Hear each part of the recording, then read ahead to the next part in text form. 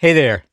On the afternoon of Sunday, August 7th, Stacey Justitzina was sitting alone in her office at Vanderbilt University, where she's a professor of health policy, watching C-SPAN and crying. The question is on passage of H.R. 5376 as amended. I ask for the yeas and nays. Is there a sufficient second?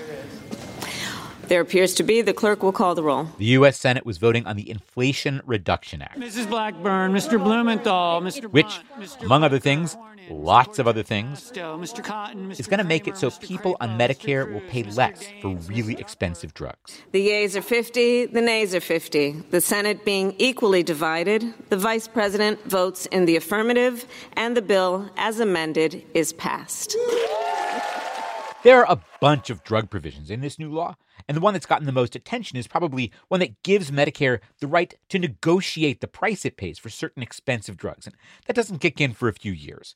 But maybe a bigger deal, and sooner, by 2025, nobody on Medicare will have to pay more than $2,000 a year for prescription drugs, which is a huge deal. It is the main reason that Stacey Justitzina was crying as she watched the Senate take that vote. Because lots of people pay more than that now, more than 1 million people every year, and some pay a lot more. Stacey's research shows that the top 10 cancer pills cost people on Medicare more than $10,000 a year each. That's 170,000 people paying that much, more than $10,000 a year each, every year.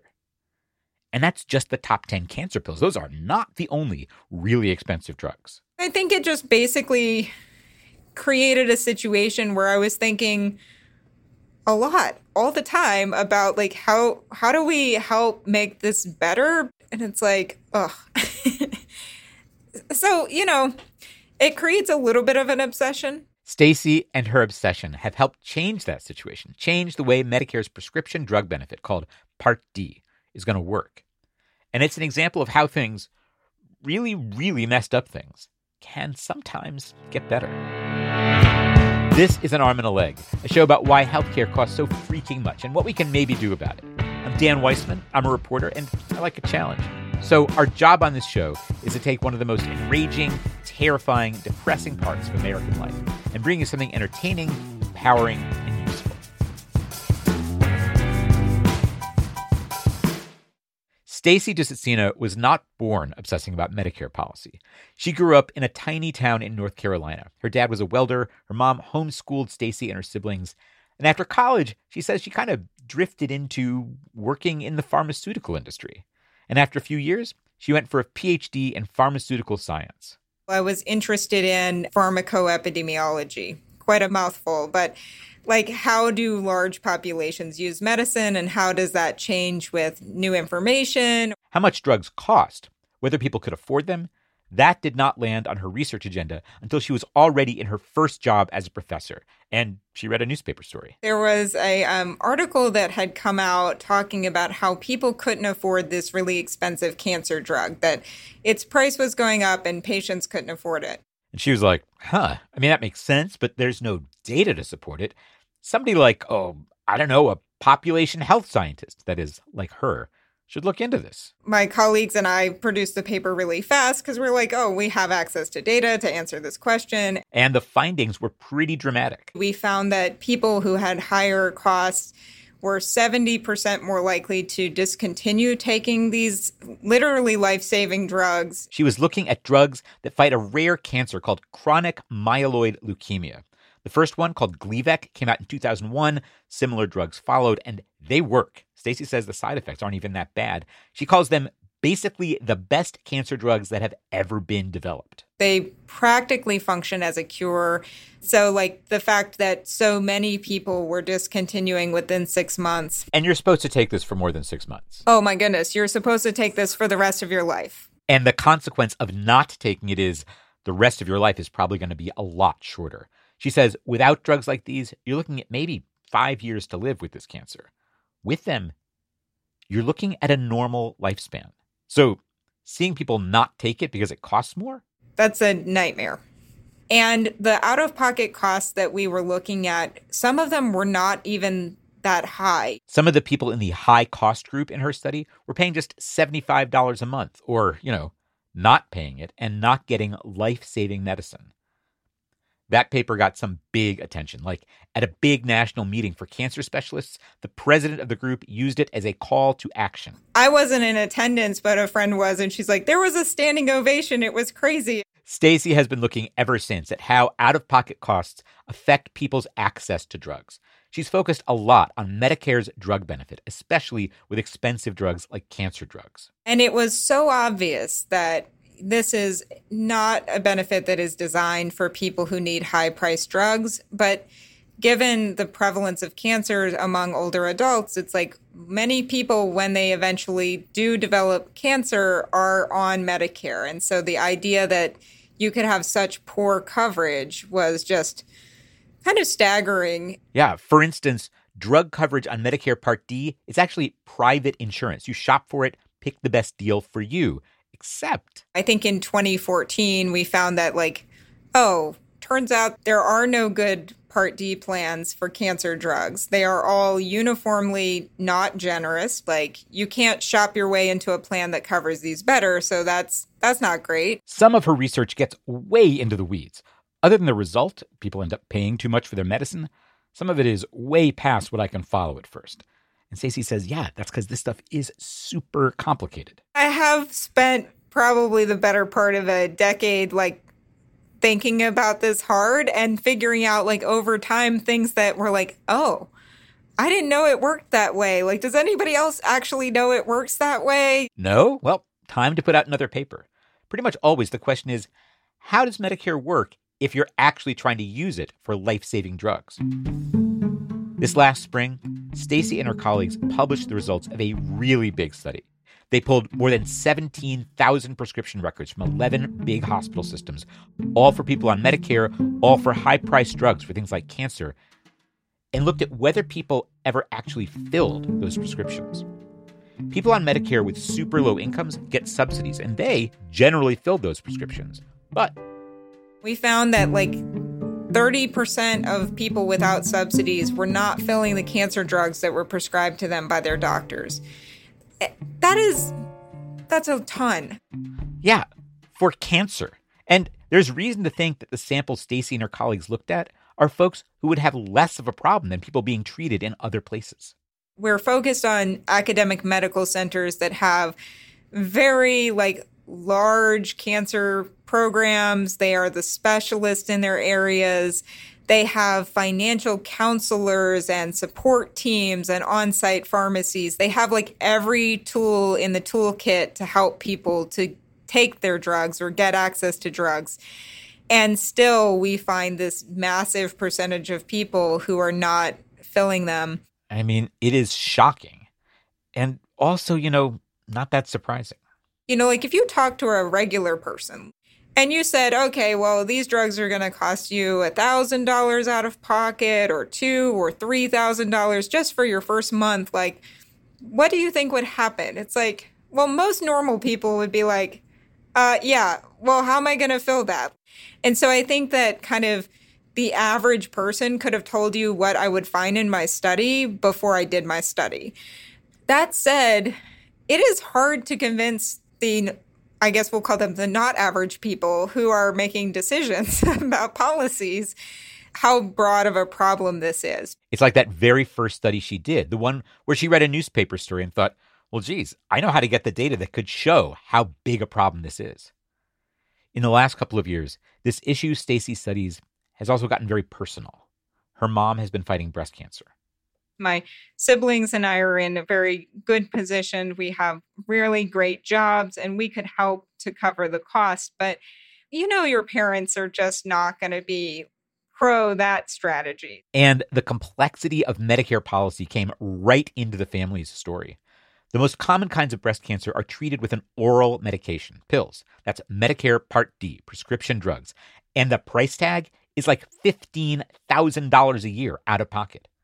But Stacey's mom had a different type of breast cancer, treated with infused drugs in a doctor's office, covered by the medical care part of Medicare.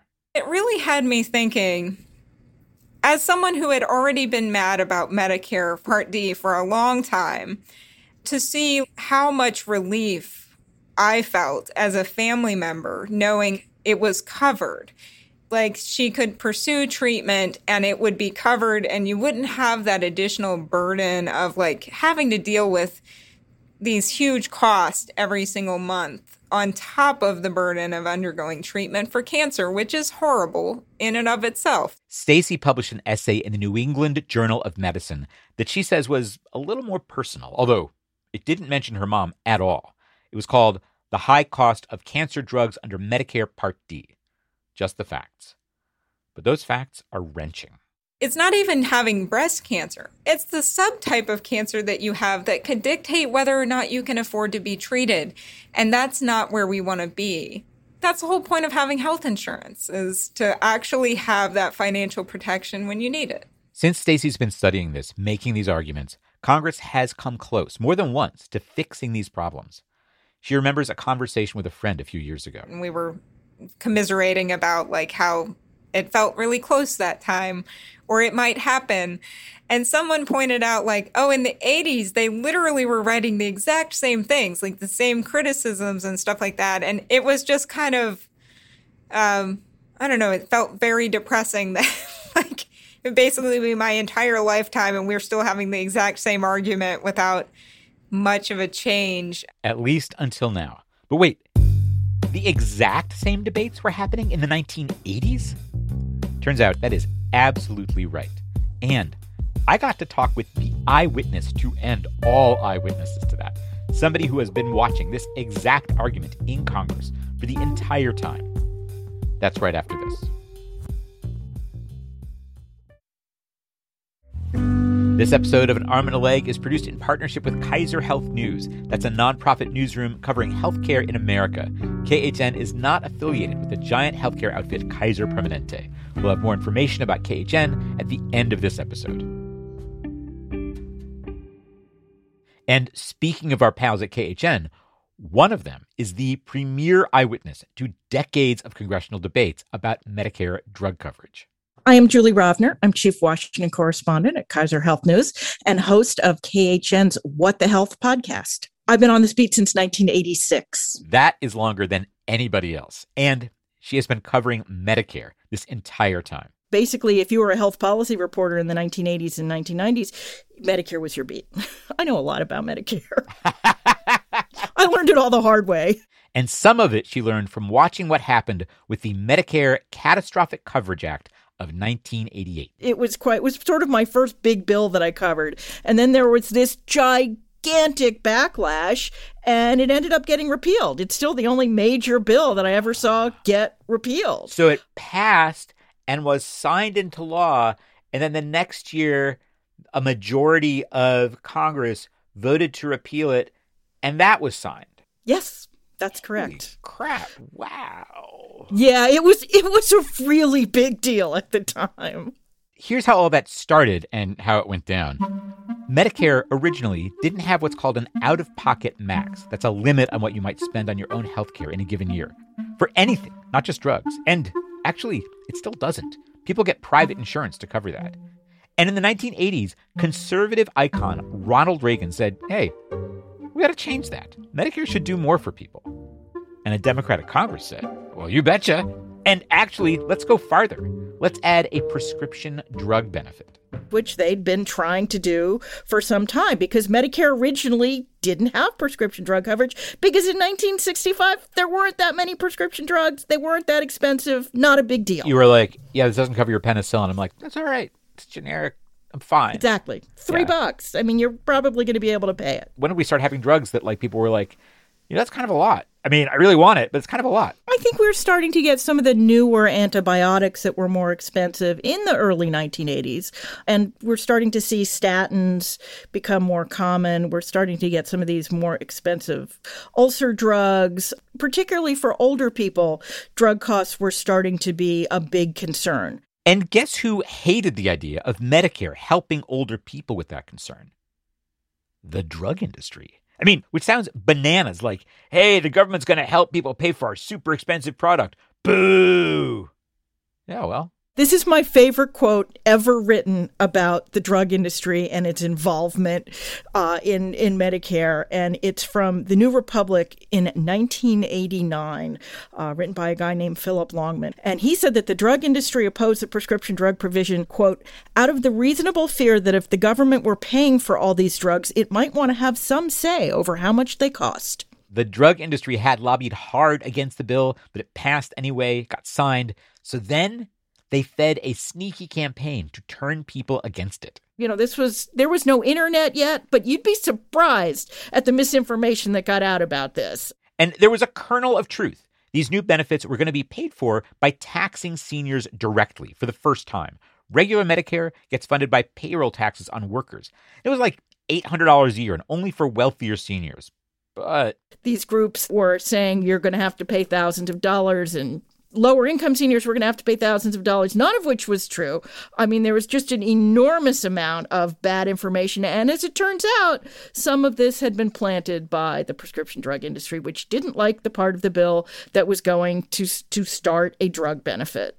And this worked. Like in 1989, people started showing up to confront their members of Congress. Pissed. There was a very famous demonstration in Chicago. Dan Rostenkowski, I remember that. Then chairman of the House Ways and Means Committee.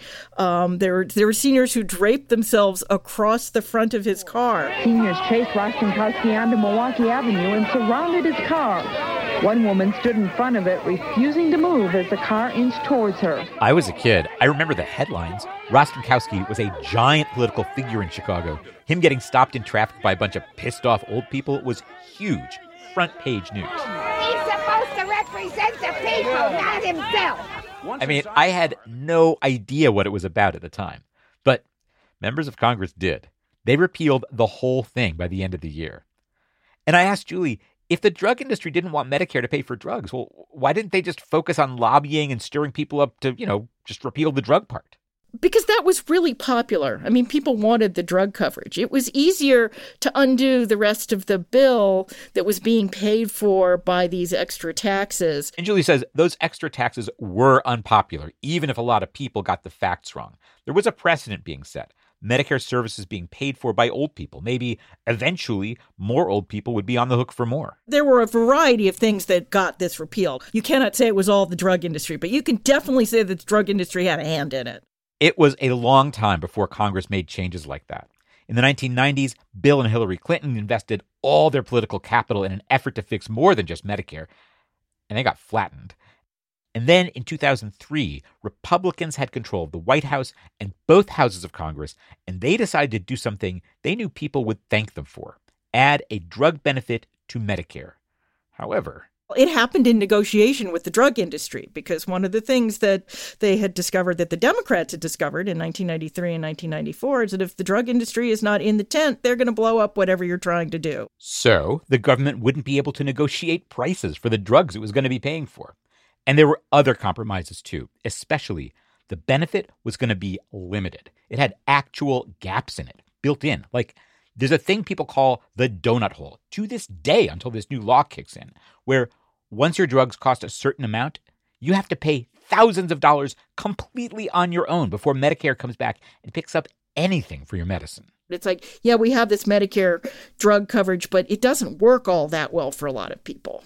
It was designed as a political compromise, not as a workable plan. And it was specifically a political compromise with the drug industry and its lobbying arm, which is called PhRMA, which, after the bill passed, executed an impressive flex. Fun fact, the chairman of the House Energy and Commerce Committee, Billy Tauzin, went on the following year to resign from Congress and become the head of PhRMA. Yeah, what? This is the dude who wrote the Medicare drug bill, which starts to answer the question, if this was so messed up for so many people, why did it take 19 years to fix? And about the compromises with industry, there was also a big compromise with the insurance industry. The drug benefit, Medicare Part D, is structured as private insurance. You pay for it out of your pocket. And all of these compromises add complexity for all of us. It gets really confusing. Before my mom died, she had basically 4 different insurance policies, because she had regular Medicare, Medicare Part A and Part B are slightly different. She had a Medicare supplement, so it would cover most of her out-of-pocket costs and provide her an out-of-pocket cap. She had to buy extra insurance to do that. Then she had a separate Part D drug plan with its own deductible and its own coverage. There are more head-spinning details. I will spare you those. I tell Julie she's reminding me of a big reason we haven't looked at Medicare yet on this show, because it is so complicated. It's just a mess to try to understand. It does not end up with a streamlined program that's easy for its end users. We'll be coming back to Medicare. But this is why Stacey Ducitsina has had to work so hard to wrap her mind around how Medicare works, or doesn't, for regular people, and how to find the data that demonstrates it. And meanwhile, Julie's been watching the action and inaction on Medicare drug coverage in Washington. There were patches, the sorts of things people like Stacey find the big gaping holes in, but nothing, nothing the drug industry actively opposed. Until now. Just barely. This was not an easy bill to get through. I mean, this was definitely hand-to-hand combat. And Julie says the drug industry lost a round. That doesn't mean they're done fighting. It is a long game. Yeah. I plan to watch it for a long time. Back to this round and what it means. Of course, it wrapped up with Stacey Ducitsina alone in her office watching C-SPAN and crying. I mean, she was alone, but not completely alone. You have your different chat groups, like your academic friends chat group, who really has been in it with you for the ups and downs. Right. Stacey's not the only person whose work helped make this happen. She's got a lot of colleagues and collaborators. We're like texting with each other. And, we've had these same support groups for years as we've felt like it was really close to happening. And then it didn't. And there was also crying, but different crying. She'll see some of those collaborators later this month at a big ceremony celebrating the bill's passage at the White House. I gotta save the date from the president. That's pretty cool. I was like, I definitely feel like I've peaked. She figures there will still be lots of messed up things to investigate for the rest of her career. But seeing this change also makes her feel good about her role running Vanderbilt's PhD program in health policy. I bring people into the field, and to be able to say, sometimes it actually does change. And I've always said, policy is a long game. Your job is to generate evidence. Keep on generating evidence, and you will often feel like it's going nowhere because it's not the right political moment. But I think to be able to show students that you can still make a difference, even if it takes 40 or 50 years. I absolutely do not want to wait 40 or 50 years. I don't think any of us does. And for some people, even waiting 2 or 3 years for this new law to fully kick in, it's too long.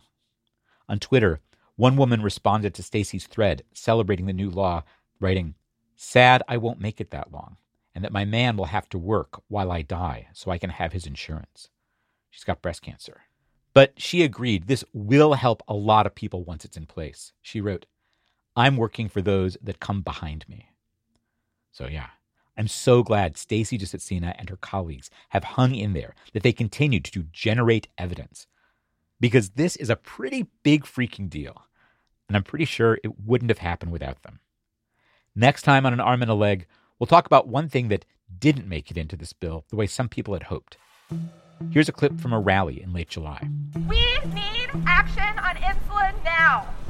Our fight literally means life or death.